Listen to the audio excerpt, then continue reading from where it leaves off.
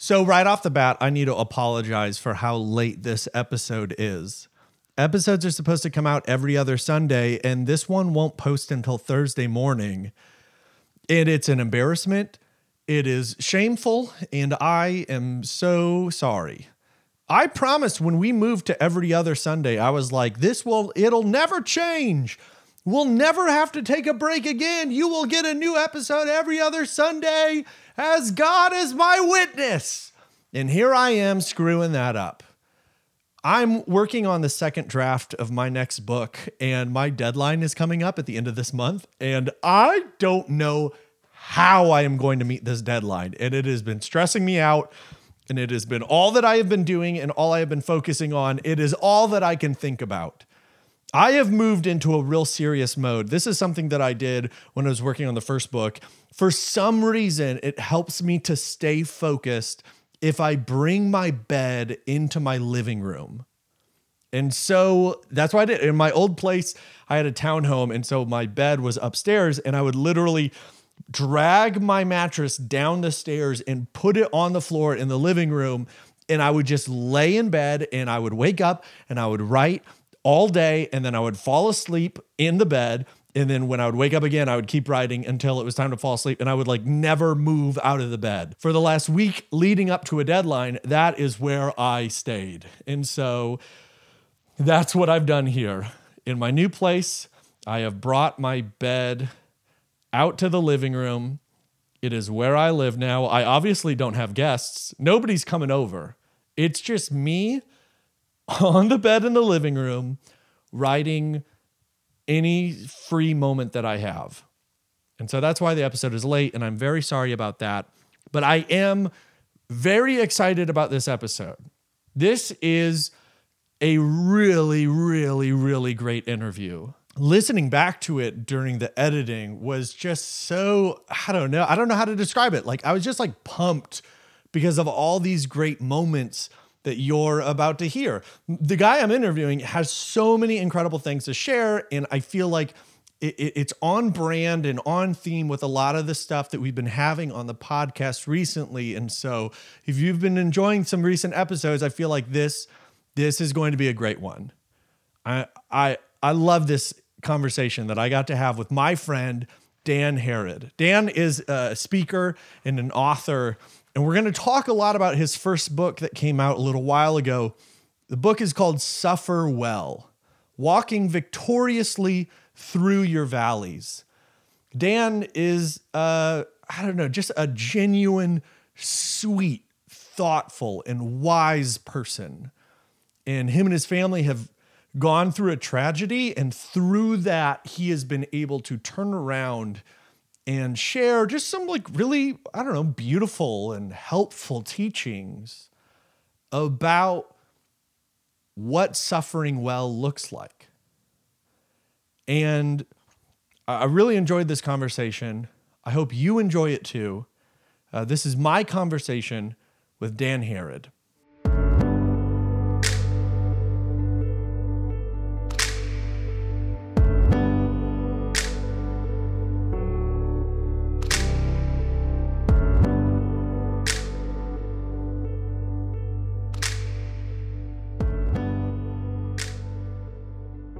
How would you give a summary of what the book is?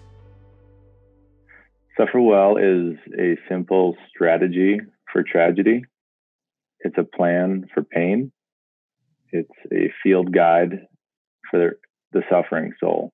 Oh man, that is so concise. You have that down. Oh, yeah, I really wanted to share my family's journey and be very practical. And like you said, it starts with talking through about your family's journey of experiencing a tragedy. Can you talk a little bit about what that tragedy was? So we've got 3 kids, and Logan is 13, and I'm super proud of the young man he's becoming. And after he was born, we endured 2 miscarriages, back to back. And after the second miscarriage, we were at a weekend gathering for college students, helping out with the music there. And it was a week after the second miscarriage. And we were just wrecked emotionally. And the first miscarriage was hard. The second miscarriage was doubly difficult.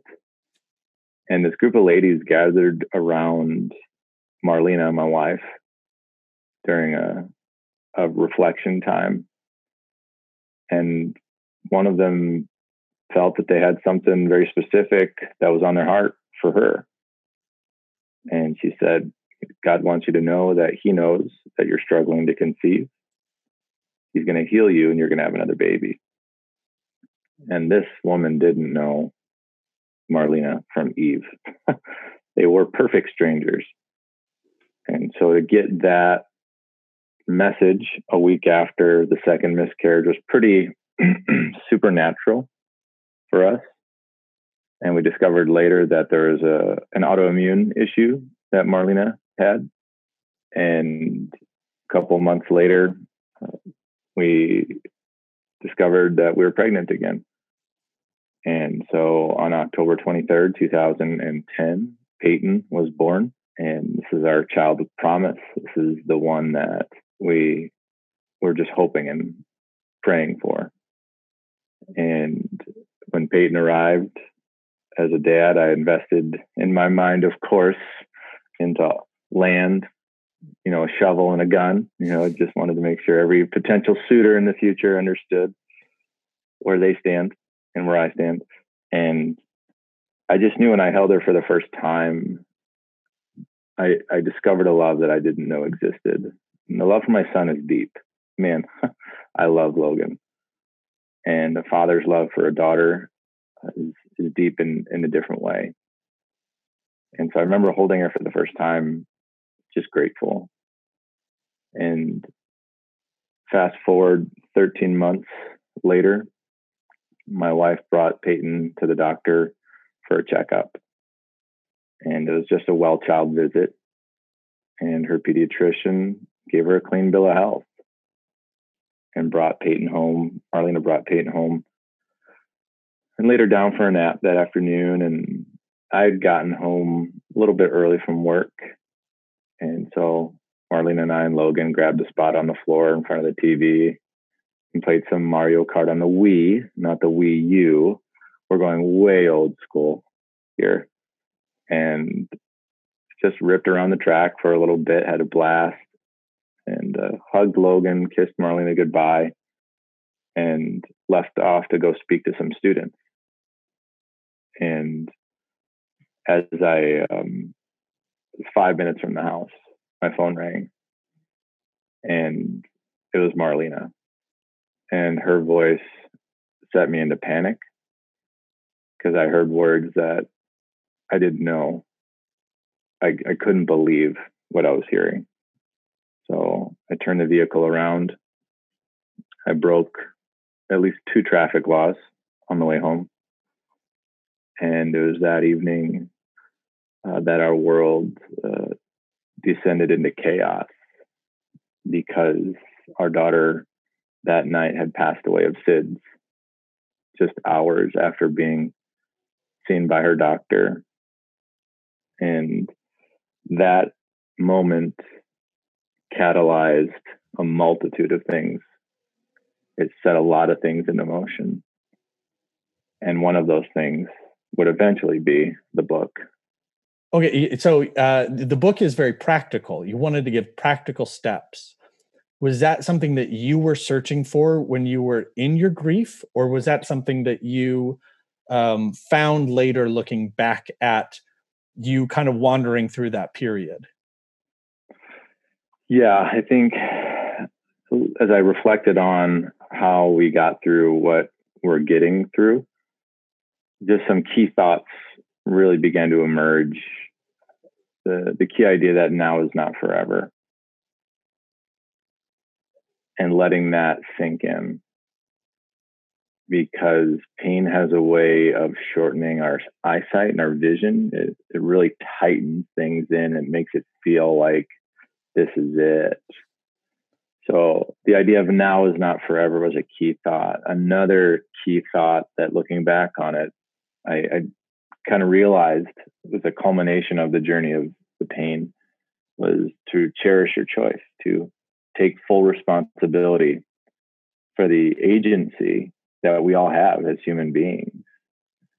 And I definitely want to make room for those with maybe specific challenges in their developmental realities who may not have a complete agency. So I always want to be sensitive there because that is real. And by and large, for the majority of people, there is an agency there that is vital for us to acknowledge and to accept and to own and to steward. And so cherishing your choice was a key idea. Man, we got to take responsibility for our responses, because I discovered that one measurement of maturity in my life is the level of responsibility I accept for my life. And ultimately the choices that I make and the consequences that flow from that point. And then the third and final key thought is there's always an after. There's always an after. And for the person who believes in Jesus Christ, that after is beautiful. It's heaven.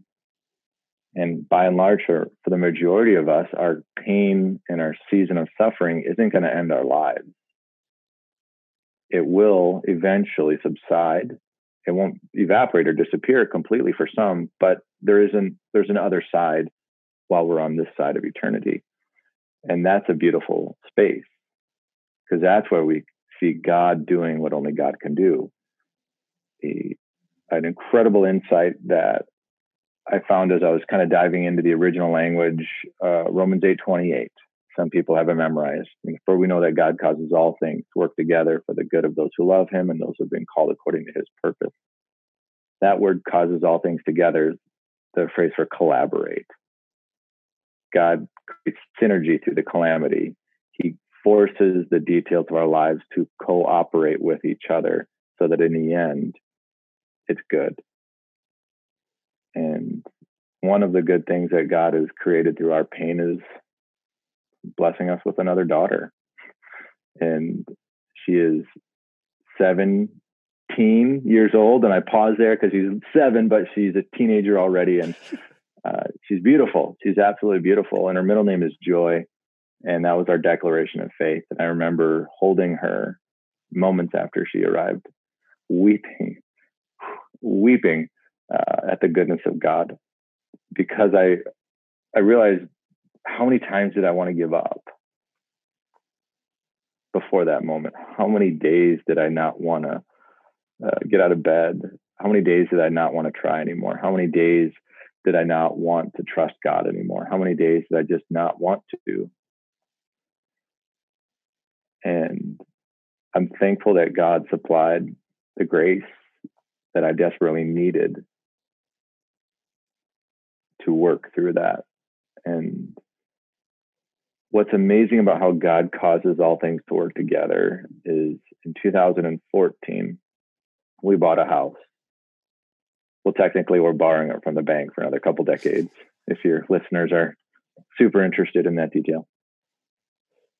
And in 2018, our neighbors lost their 1-year-old daughter. And I remember sitting in my lazy boy in my living room when my phone rang. And it was my mother-in-law.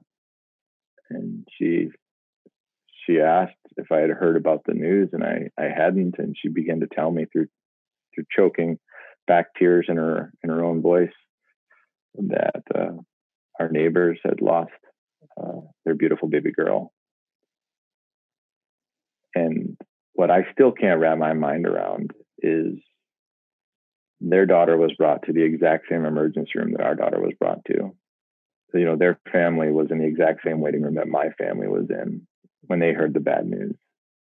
And my brain begins to sprain when I try and wrap my mind around how. Because buying a house is a pretty involved ordeal unless you're Jeff Bezos. Like, For the average person, it's an orchestrated symphony of finances and chaos. So how in the world do we end up buying a house next door to a family that understands our pain better than anybody else in our town? And now they can encourage us and we can encourage them. And that's just a beautiful thing. It feels like us, like for me at least, sometimes when talking to people who deal with depression, or even like people whose family members have had Alzheimer's, and like it almost feels like I've traveled back in time. Like I'm Marty McFly and I'm on the outside watching, like in Back to the Future 2, he goes back and he sees the events of Back to the Future 1 happening. And he's like, I was here. And like, that's how it feels sometimes, of like, holy crap, you're me from the past. And like, yes, no situation is exactly the same, but sometimes it is startling to see like the same thoughts or the same facial expressions, or like the same, the look in their eye is like, oh my gosh, that's me in there. Yeah, I think there's a significant solidarity that you find, and you end up joining a club that nobody wants to be in. And there's only one price for admission. And the huge benefit of that vantage point is now you've got a whole pile of things that, had you known at the beginning, that would have helped you significantly. And because you know them now, when that person who just has begun their journey, when they're ready and wanting that shared experience, that can almost be like a fast forwarding and almost like a bypass of unnecessary pain, because the reality of cascading loss is real. Losing your health, losing your finances, losing a relationship, that's painful enough. But oftentimes the response to that pain can author cascading pain and create this ripple effect where just these waves of pain undulate out from an event, and it's tied to the response to the event, but not to the event itself. And so I'm thankful for the people that came alongside of us, because we figured it out really fast. We really don't know how to have conversations with people in pain. People would say things like, God would never give you more than you could handle.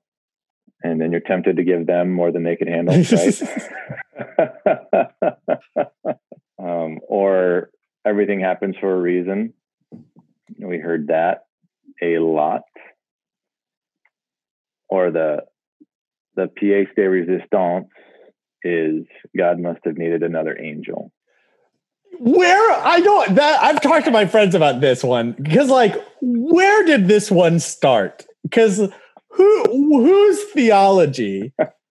Man, because it's all just feels like, in the stuff that I experienced, it just, I don't want to, I don't know. I feel like it sounds mean, but sometimes it feels like there's people say things to make themselves feel more comfortable. Like we're so uncomfortable with other people's pain that like, what is it? Why can I get it out? That will ease this, instead of being okay, like sitting with the uncomfortableness of lament or, suffering, and just like, I'm here in the darkness with you, instead of like, let me put a flashlight and pretend like that's going to, brighten everything up for you. A phrase that I just learned recently was, it's pathological altruism. It's good intentions gone awry. It's when really what is said is more for my benefit if I'm trying to comfort someone in pain than for their benefit. Like you think about someone in an arm cast, like you'd never walk up to them and, shake their arm and be like, it's going to be okay. You're going to heal. And then they take their good arm and probably sock it to you. But that's a picture perfect example of pathological altruism. It's good intentions gone awry. It's another vein of toxic positivity where in order to get forward somehow, we say things that help us get forward, but leave the person in a pile of pain. Yeah. And it is good intentions because, it's often motivated by, I don't want to see you feel this bad. And we want to like microwave them out of it, or just like, going with the like broken arm, your arm's in a sling, just like the person, I don't want to see you like this. No, you just need to get out there and throw some balls. Like you just go out on the field. Like you'll feel better if you do that. And like, no, like it takes time to heal. And like, if we handle this part well, then I will eventually be able to go throw a ball. But if I try to go out now, then nothing good will come from that. But like, it's okay that this is going to take time. People believe a lot of things. And the beauty of that is people can also stop believing a lot of things. And one of the things that we've heard was, time heals all wounds. And if that were true, we would never meet a bitter, seasoned citizen. That is so good. Thankfully, we again have agency. We have a choice in the matter. And time doesn't heal anything. It's what we do in the space between the point of pain and our present moment. That's what determines if we're healed or not. And so, in a sense, the suffering soul needs to begin to rehab their soul and to begin to exercise, albeit at their own pace, at their own time, in a wise way. But at some point, every suffering soul needs to begin to rehab themselves. And I remember when I was in 8th grade, I herniated a disc in my back. I was playing basketball and I was terrible at it, but there was a female there who I fancied, and I needed to impress her so that I can get the digits. Now I'm in 8th grade. Now I did my best. And as I was going to shoot the ball, I tripped and landed right on my back, right above my rear end, and waves of lightning, it felt, shot down my legs. And I found out later through an MRI that I herniated a disc. And it required surgery. So the doctor had to cut me to heal me. And as I came to in the room after, just hours after, the nurse walked in and said the meanest thing to me. She said, "You need to get up and start walking." And I'm like, "Are you kidding me? Like, my back is on fire. It hurts." And she said, "No, if you stay in bed, the risk of blood clot and infection will skyrocket. So the counterintuitive thing to do is the right thing to do." And so in that moment, the nurse and I think one other helped me stand up, and I moved so slow, but I stood up and did a walking lap around the hospital floor, and I got back into my bed as soon as I could. That was all I could handle. But that began my rehab. And the reason why soul rehab is so vital for the person in pain is because forward is super important. And not to say get over anything, but forward is vital. And when you're in pain, it's hard to see that. And for the supporting cast, the people alongside of the person in pain, it's absolutely vital that they let the person go at their pace, to only be encouraging and to not be measuring, to not be assessing, because ultimately that person needs more than a shot in the arm. They need to not be alone. I saw on Facebook that you got to speak to a room full of fire chiefs and you took your son with you, and he got to be there for that. What has that been like? As a family, or even, bringing your kids along on this journey of sharing your story with other people for healing? That's been amazing. Logan was there the night his sister passed away and processed it as a 4-year-old would. And I couldn't be more proud of the way that he's grieved and the way that he's processing the loss. I'm grateful for that. So when I get to go and share our story with this group of fire chiefs, for example, having him in the room makes everything more real to everybody in the room. And I gotta believe that the story gets more tangible for those in the room when they get to see not just one person from this family, but 2 people from this family. And by the grace of God, we're living an incredible life. And that's what I really want everyone to understand, is we were never promised a comfortable life. We were promised to have comfort in life. That's so cool. I mean, yeah, it's so encouraging to hear.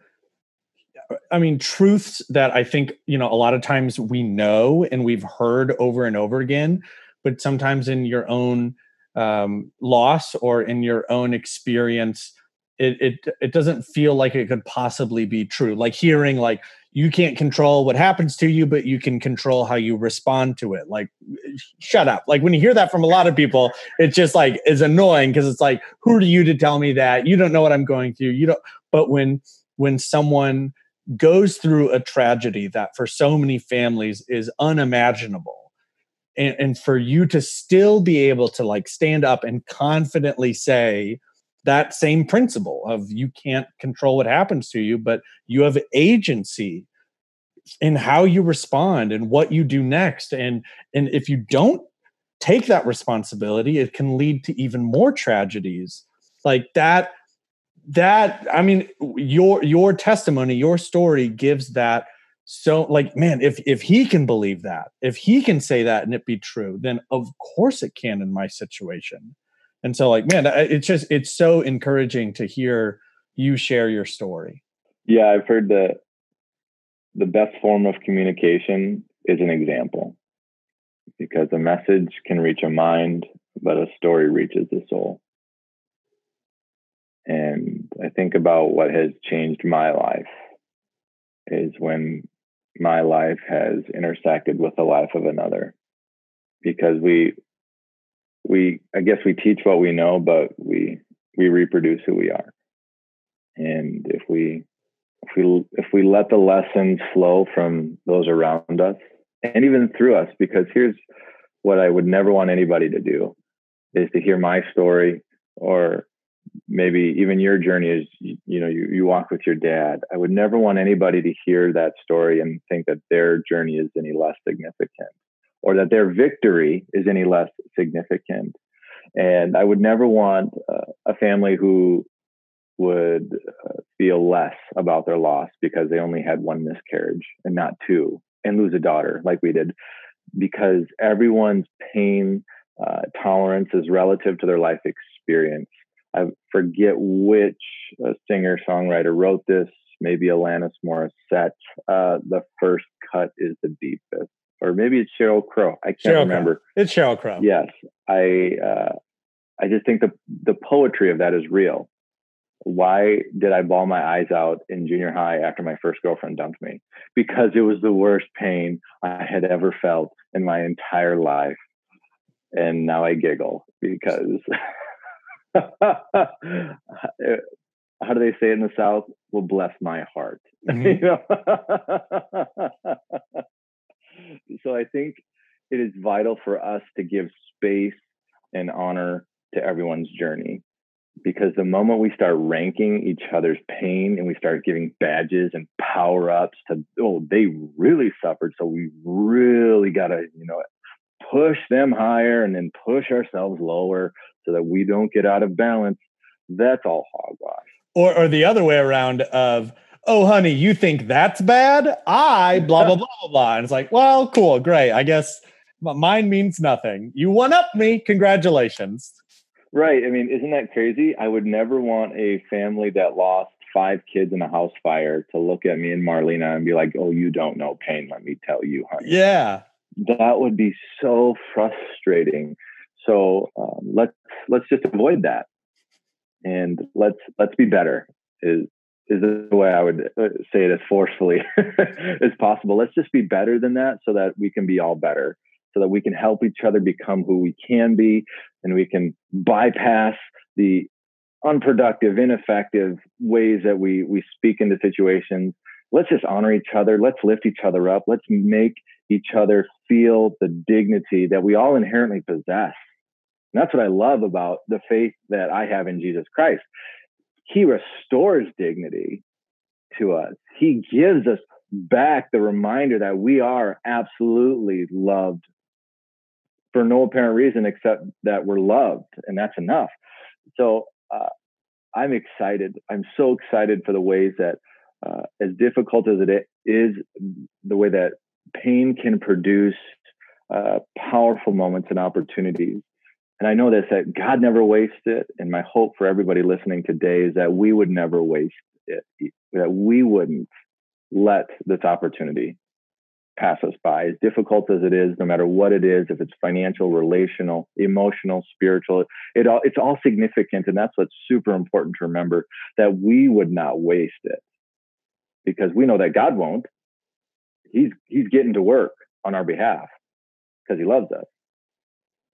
But let's do our part, and let's cooperate with the one who is wise, and take responsibility for our journey, and know that just because the story isn't resolving the way that we want it to, doesn't mean it's not going to have an incredible ending. We just have to keep going until we get there. That is the perfect ending. That's the greatest. Oh man, thank you so much for doing this. Oh, I love this, man.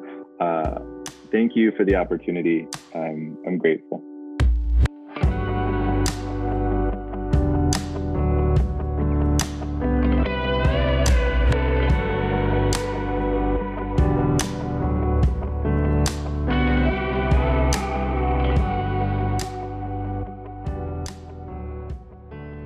Thank you again to Dan for coming on the show.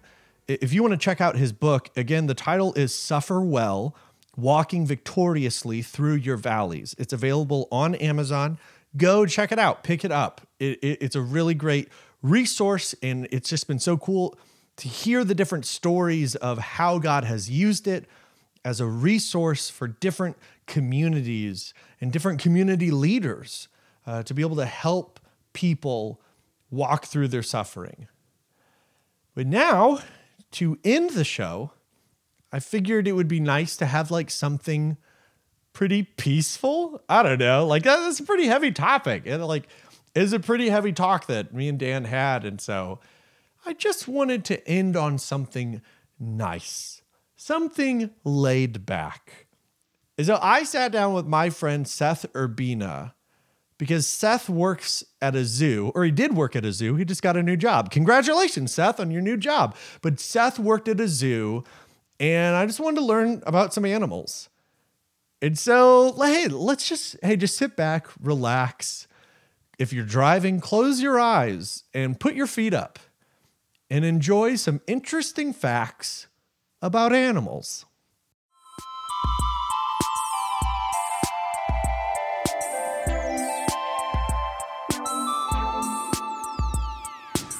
Hi, everybody. I'm here with my friend Seth Urbina. Seth, how you doing? Let me sit up. Okay. Seth, you work at a zoo. Yes, the Oklahoma City Zoo and Botanical Garden. How long have you worked there?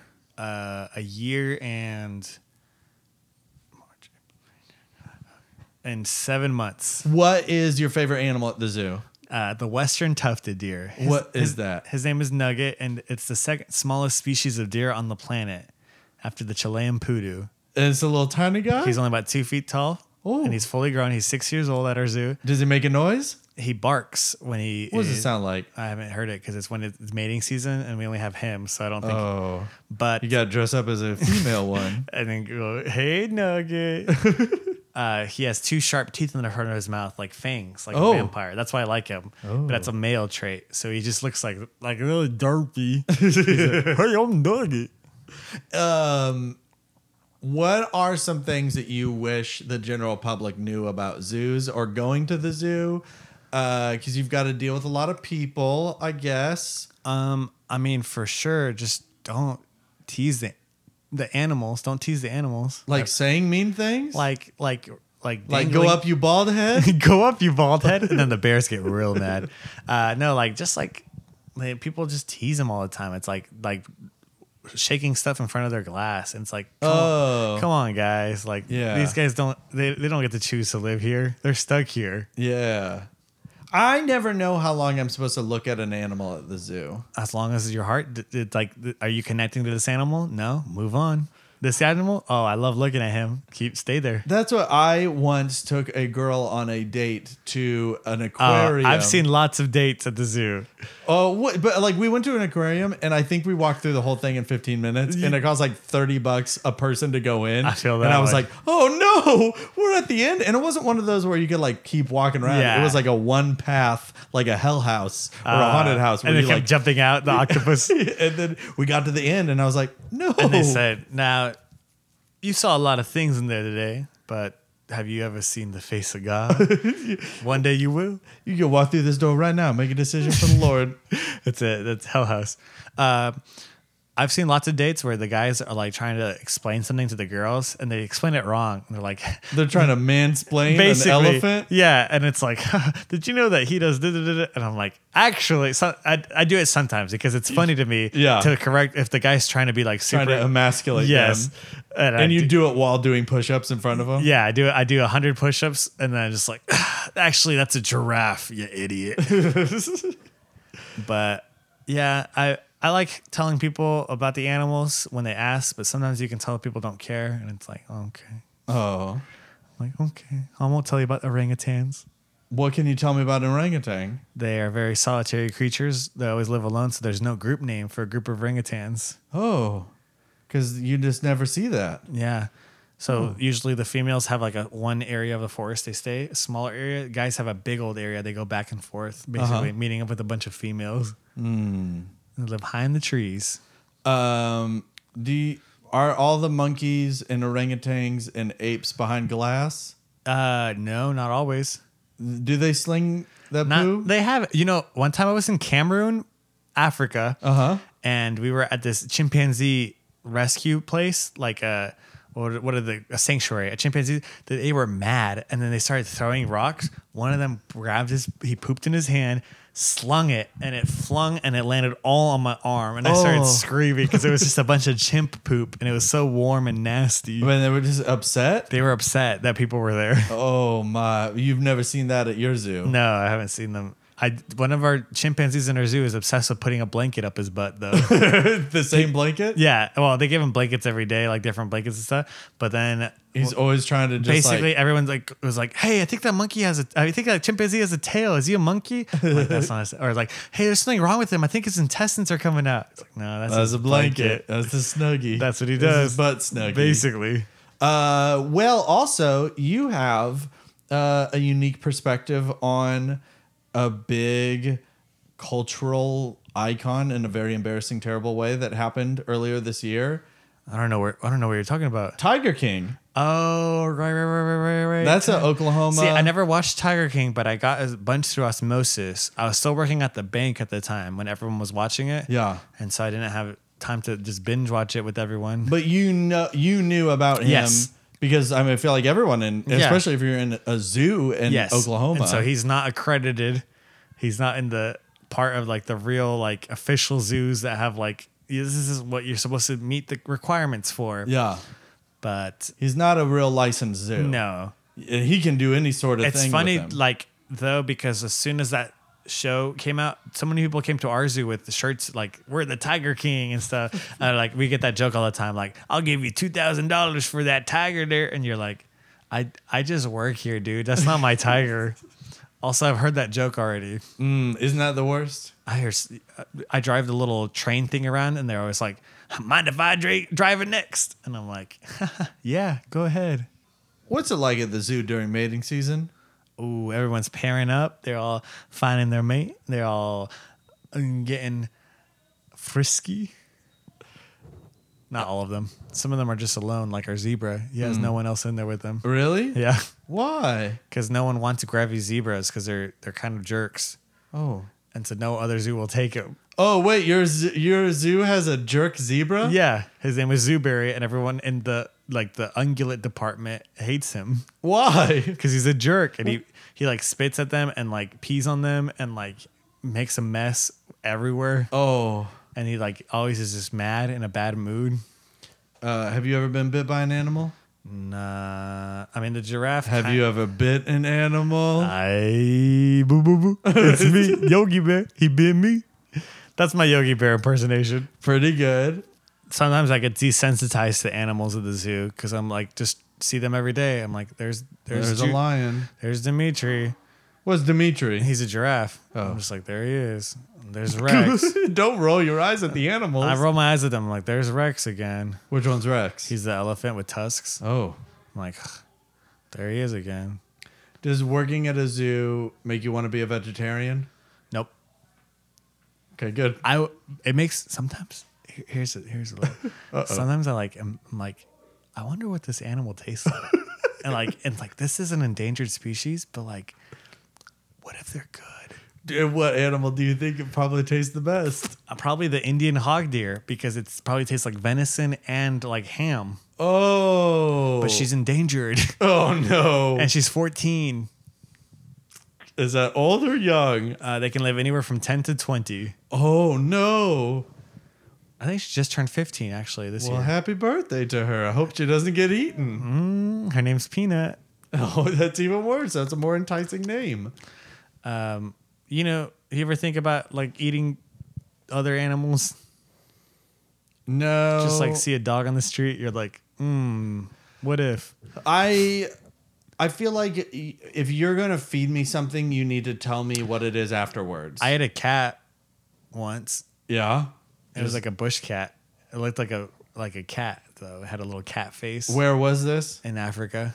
And did you know you're about to eat a cat? Yeah, because I saw the head. Oh, really? It looked like there was like the whole body of a cat just laying in a pan. Oh, in a pan? Yeah. They're flipping it up and down? Kinda, almost. Oh, like a cat omelet? Yeah, I'll show you a picture. And what did it taste like? It was really good, but I think it was the sauce that was on it that made it so cat good. sauce. The cat sauce. It's called catsup. You missed it. Good night, everybody. Catsup.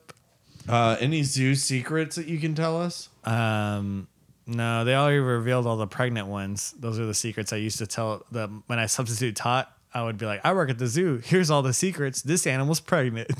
Wow. They ever do gender reveal parties?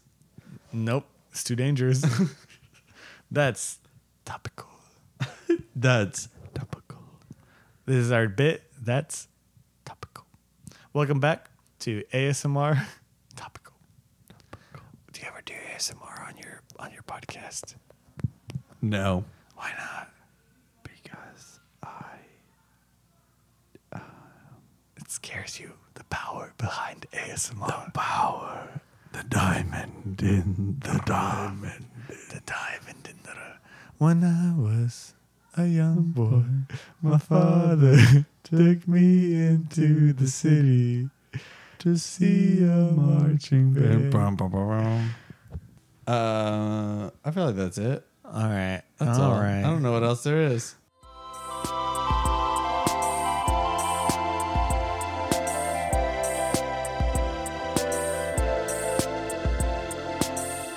Again, thank you to Dan and Seth for being on the show. Thank you to Lucky Star and Jordan Combs for the use of their songs in the episode.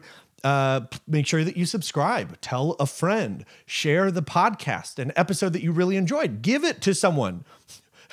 Download it and burn it onto a disc and then mail it to your grandma because she doesn't know how an iPod works or a computer works, but she probably has a CD player. And so mail her a CD of it. Hi, Grandma. I hope you enjoyed this episode. I hope somebody did that for you. And that's why you're listening to this. I hope you're doing well. I need to call my grandma. Ugh, I just realized I still have not done that. My mom told me that I need to. And I know that my mom's going to listen to this episode and then she's going to text me and she's going to be like, you do really need to call your grandma up. And I don't know why I haven't done it yet. Oh, that just reminded me I need to call my grandma. Okay, I'm gonna call my grandma this weekend. I'm going to do it. I promise. I really am going to do it. Okay. That's the end of the episode. Thank you for listening. We will see you again in not this Sunday, but next Sunday for a new episode. I promise it will be there.